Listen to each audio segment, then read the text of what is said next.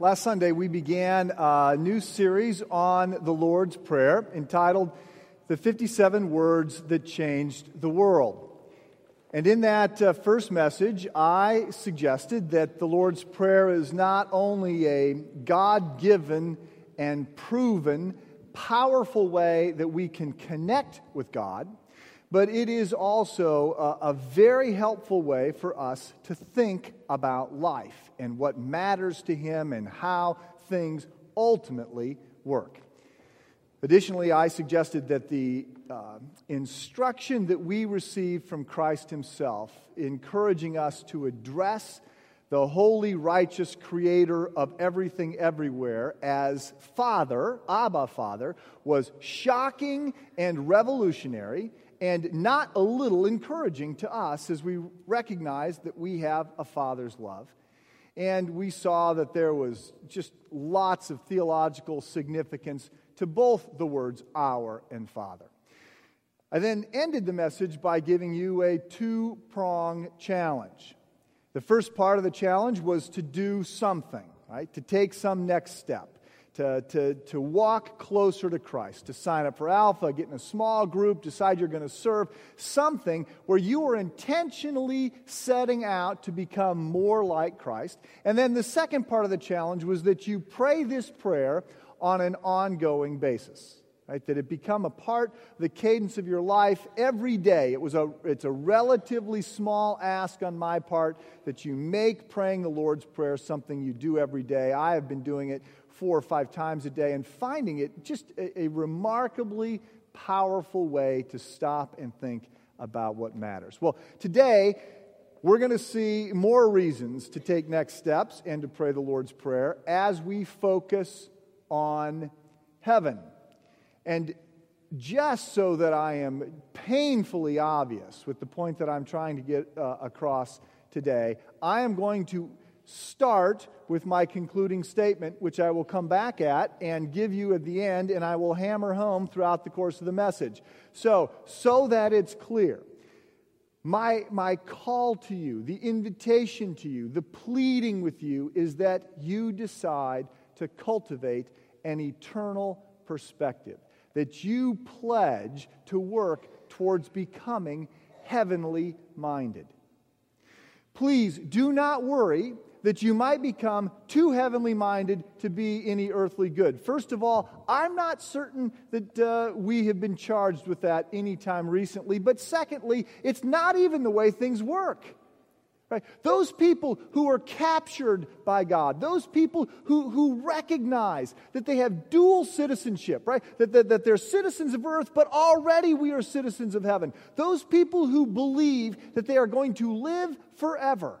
Right? That this world is not our home, we're just passing through. People who have that perspective, that this life is short, but eternity is not, they live and love and serve and give in such a way that they are very helpful here. They're not too heavenly minded to be any earthly good. They're the only ones that actually are any earthly good. A woman who is pregnant and looking forward to time that she is going to spend with her child doesn't discount the present, doesn't say what's happening now doesn't matter. In fact, it's a completely opposite perspective. Everything that happens now matters because I'm going to live forever. People who have that understanding of life end up valuing the things that God values. They end up serving people, end up being stewards of creation, end up being remarkably good on earth. And so, for that reason and other reasons, I am going to plead with you to proactively cultivate an eternal perspective to be heavenly minded. And we come at this honestly because, of course, it's part of the Lord's Prayer, right? 2 occasions we pray, Our Father who art in heaven, and then a little bit later on we pray, Thy will be done on earth as it is in heaven. 2 of the 57 words that change the world are the same word. It's heaven. Now, just in the margins, let me note that there's a little bit of theological discussion as to exactly why Christ qualifies our Father with the statement in heaven. Some suggest that he does this because we need to distinguish between our heavenly and our earthly Father. So in heaven is sort of the postal address for God to be sure the prayers get to the right place. Others suggest that this is added in order to sort of provide some reverence and awe that might otherwise be missing as we address the Holy Creator as Abba, Father. And there's a third group that says that when we pray, Our Father who art in heaven, we're actually essentially saying, Our Father who is present with us right now. See, there's almost 10 different words that get translated out of the Hebrew and Greek into the English word vocabulary as heaven. And heaven actually in Scripture gets used three different ways. The first way it is used is to refer to the atmosphere around us. Heaven is the place where birds and airplanes fly.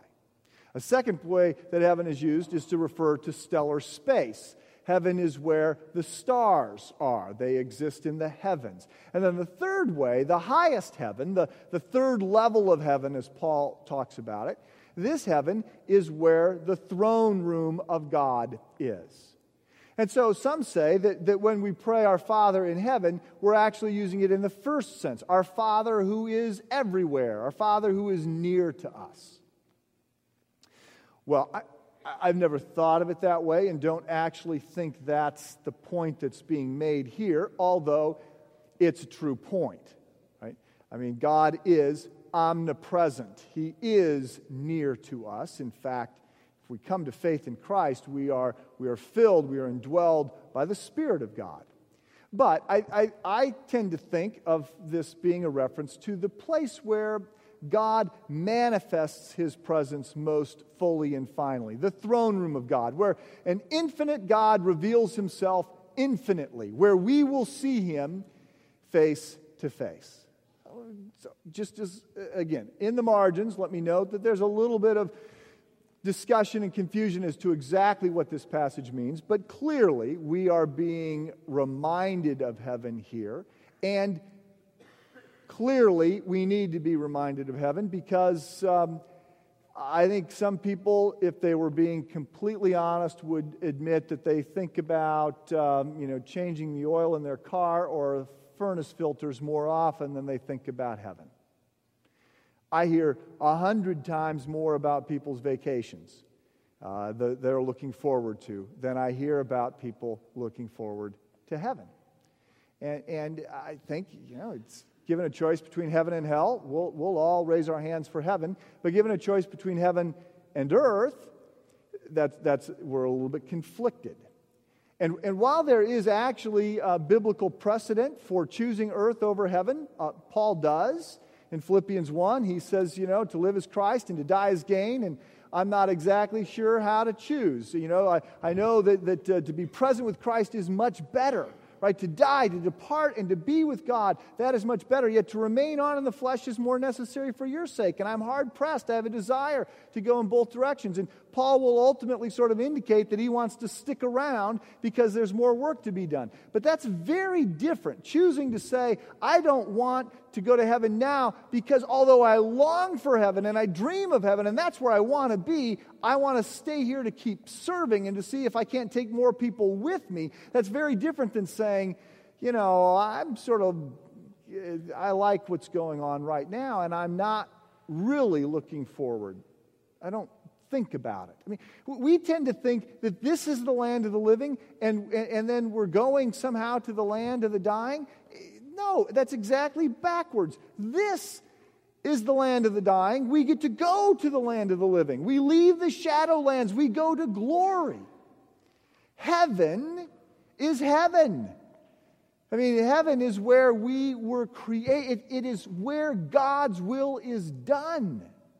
And it's where we need to want to be. And so, for those two reasons, I want to put a few points about heaven before you before I issue another challenge.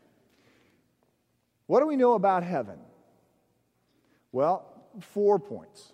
First of all, we know that it's a real place. Heaven is not a state of mind. Heaven is not a metaphor. With all due respect to Field of Dreams, heaven is not Iowa. Heaven is not a mystical, magical, ethereal, never land that's here, that's there, it's nowhere. No. Heaven is a real place. Just think about what we're told. We're promised that at the time of our death, our soul goes to be with God. And our body goes into the ground. But at some later point at the end of the age, there is a physical resurrection, and we are given a new heavenly body that is actually a physical body, though transformed, right? Christ rose physically from the grave. The body was gone. The tomb was empty.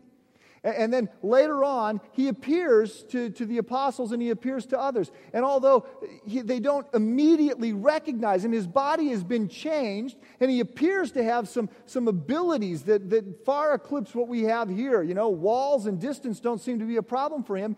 He has a physical body. He eats food. They can touch him.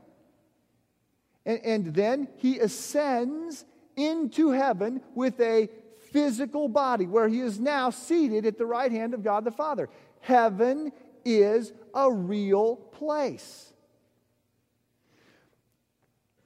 In a book entitled Everything You Always Wanted to Know About Heaven But Were Afraid to Ask, philosopher and theologian Peter Kreeft writes, "In this book, I will be capitalizing the H in heaven for the same reason I capitalized the C in Chicago and the T in Timbuktu. That is because they're real places." He says, as a matter of fact, heaven is more real than Chicago. Which is a little bit interesting that he lives in Boston and he's picking on us. But the point is worth making. He says, heaven is more real than Chicago because in 1,000,000 years there will not be a Chicago, but there will be a heaven. Okay? Heaven is not a state of mind. It's not a metaphor. It is a real place. Point number 2. Heaven exceeds our expectations and imagination. It is majestic. It is awesome. It is beyond our understanding. It is wonderful. But when you look at Scripture, when you read through the Bible, and in particular the book of Revelation, Revelation 21 is perhaps the longest section, but when you look at these places that talk about heaven, you see that part of what the writers tell us is that they make a contrast between heaven and earth, just saying heaven always wins. Right? There are no tears in heaven, right? Because there's no suffering and there's no pain.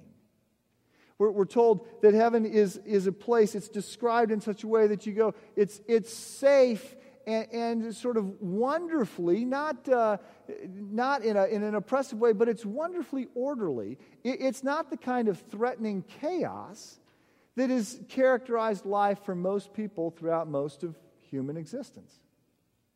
Heaven is a place, we're told, that is clean and beautiful. There's no places of squalor. You know, every town has a dump, right? I mean, there's a sewer system. Every place you go, there are places that are bad. No, not in heaven. We're told that it is a place of abundant food, splendid clothing, delightful music, and running water.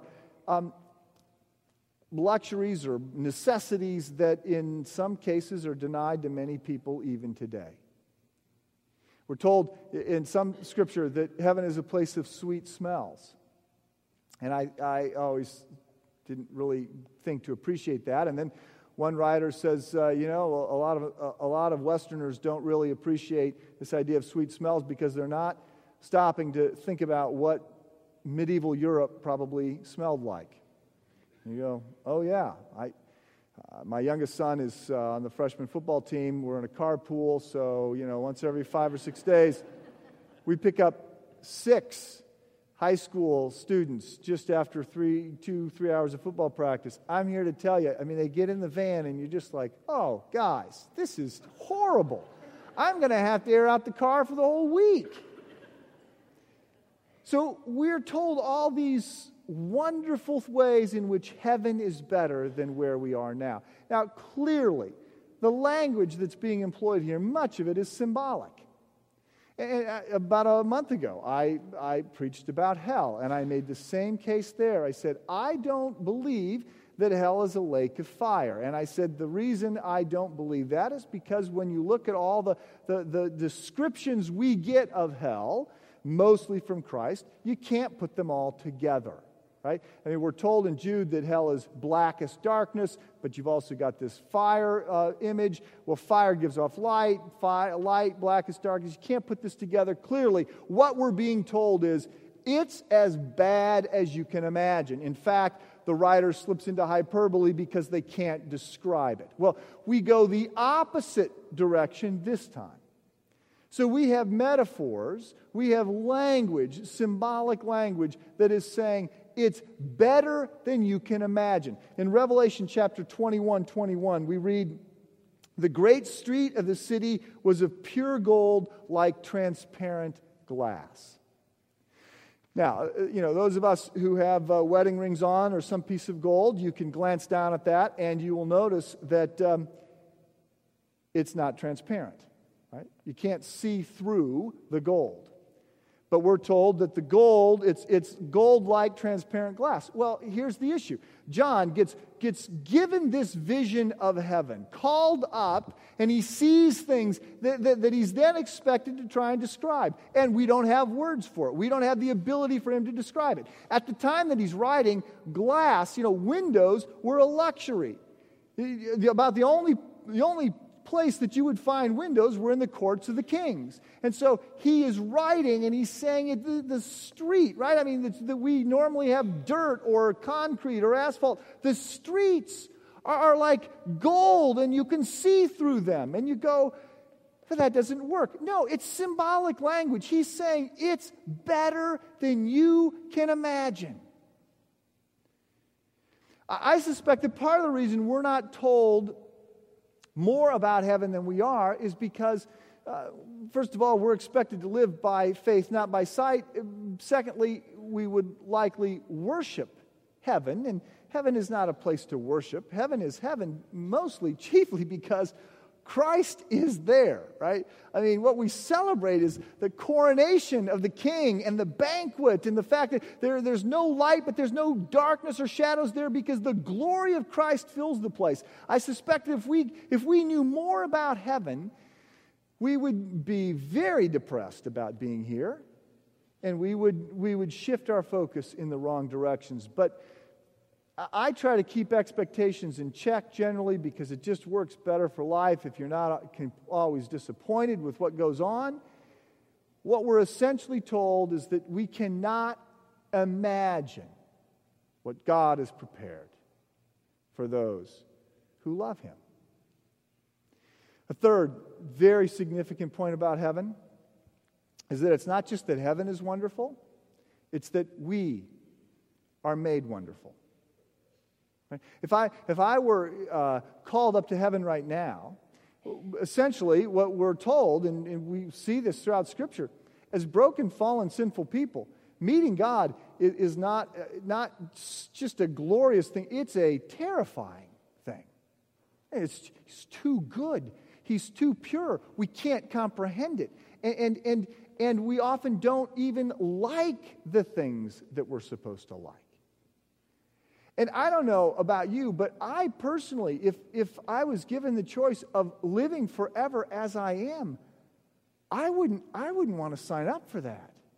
I mean, I seriously, I am getting tired of hurting the people I love, of disappointing people who count on me, of being selfish, of being stuck in some of the same patterns. I don't want that. I don't want eternity of that. What is exciting about heaven is that it's not just that heaven is wonderful, but He who began a good work in us will have completed it at that point. We will not just be justified, we will have been sanctified and glorified. The hold that sin has on us is gone, and we become who we were created to be before we have been marred and destroyed by sin. That is exciting. Heaven is not just a wonderful place. we become wonderful people.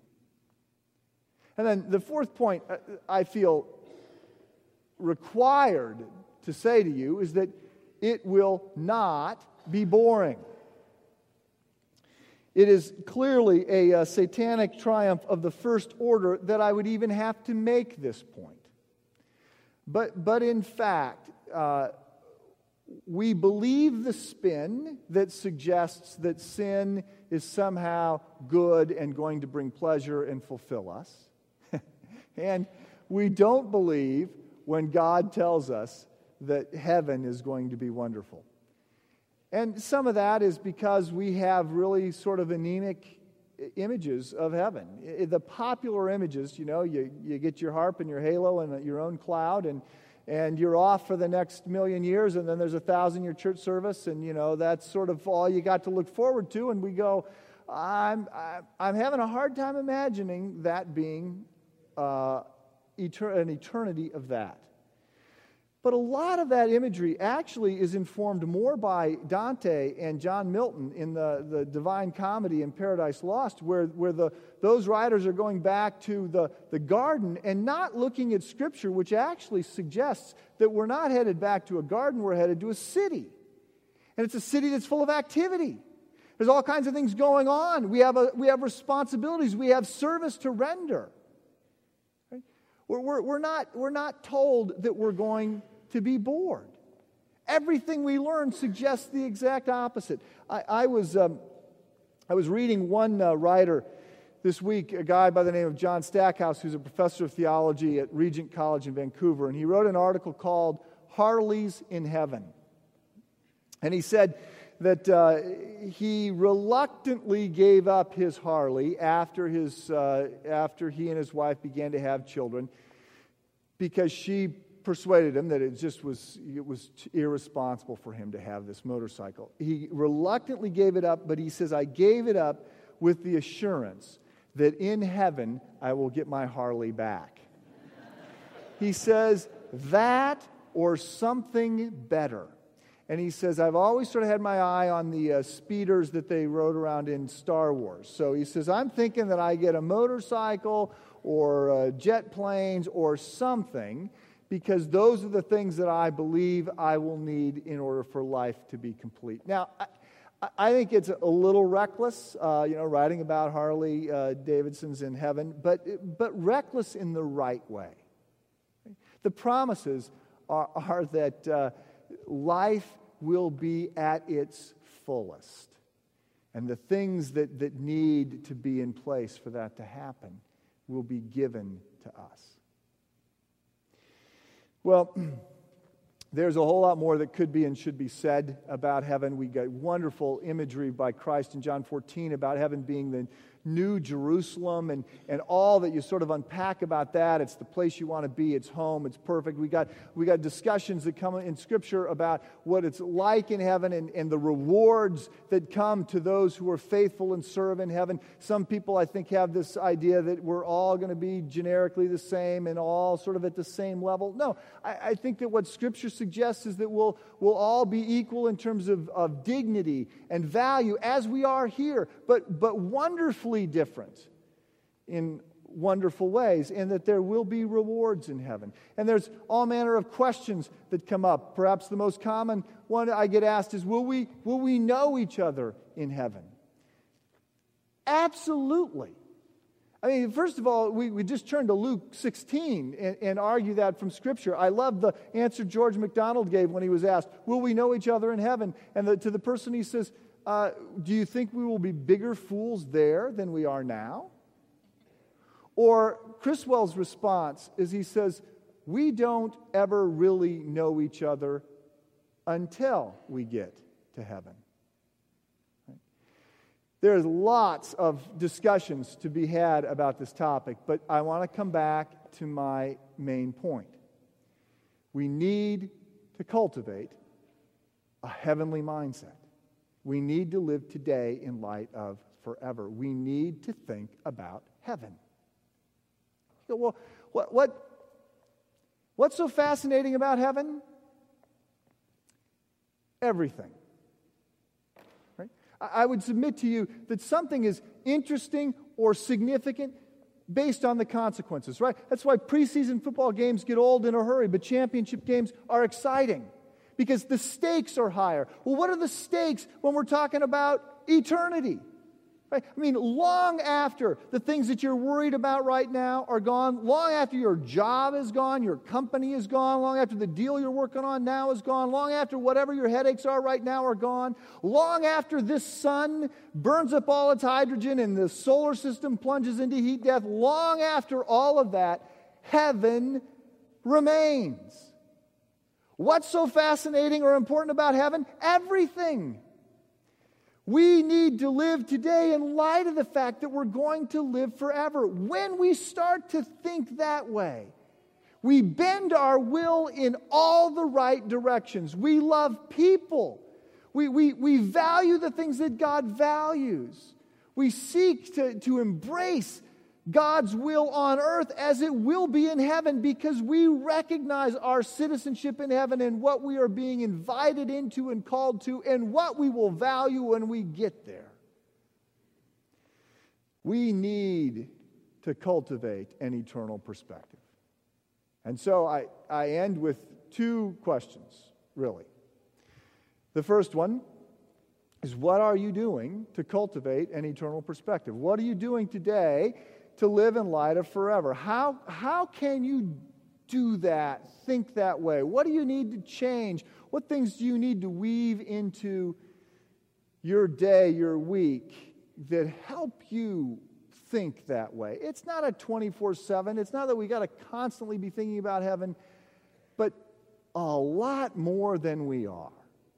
And I would simply point out that one of the things that we can do is pray the Lord's Prayer and not gloss over the word heaven as it comes up. And then the second question I'll ask, and with this I close, I simply have to ask you if you are confident that you're going there. I don't want to suggest that heaven is the default response, the destination for everyone, because that's not what Christ says. Christ says quite the opposite, that the road to heaven is a narrow path and the road to destruction is broad. And those people, unless Christ is deluded, those people that get to go to heaven and be with God are those people who pass through Christ, those people who embrace Christ, who recognize Him for what He claimed to be, the Son of God, Savior of the world. And so I just have to remind you that that's the way it works. I heard a story this past week. Someone knocked on the door of a pastor who had just moved into town, and he says, tell me, I'm curious, are you one of those pastors who happens to believe that only the members of his church are going to go to heaven? And the pastor thought for a second, and he says, well, you know what? Actually, I'm even a little bit more narrow-minded than that, because I'm quite sure that some of the people who go to my church are not going to heaven. And I just have to say, we got no sense that what's going on at Christ Church has a monopoly. We are a local congregation. There is a universal church. There's lots of other great churches out there. We have no thought that what we're doing is unique. But we do have a thought. I do believe that there are people who go through the motions who have yet to embrace Christ. And so the question I set before you is, do you know for sure that you'll go to heaven? And if you don't have an answer to that question, I will make my plea one final time. Sign up for Alpha this day and show up Tuesday nights. For the next 8 weeks, I'm teaching for skeptics and seekers. I'm going to be teaching an 8-week class. It starts with dinner, 30-minute presentation, discussion. Sign up for Alpha. This is a question you need to get resolved. Would you please stand with me, and we will pray together the Lord's Prayer. Our Father, who art in heaven, hallowed be thy name. Thy kingdom come, thy will be done, on earth as it is in heaven. Give us this day our daily bread, and forgive us our debts as we forgive our debtors.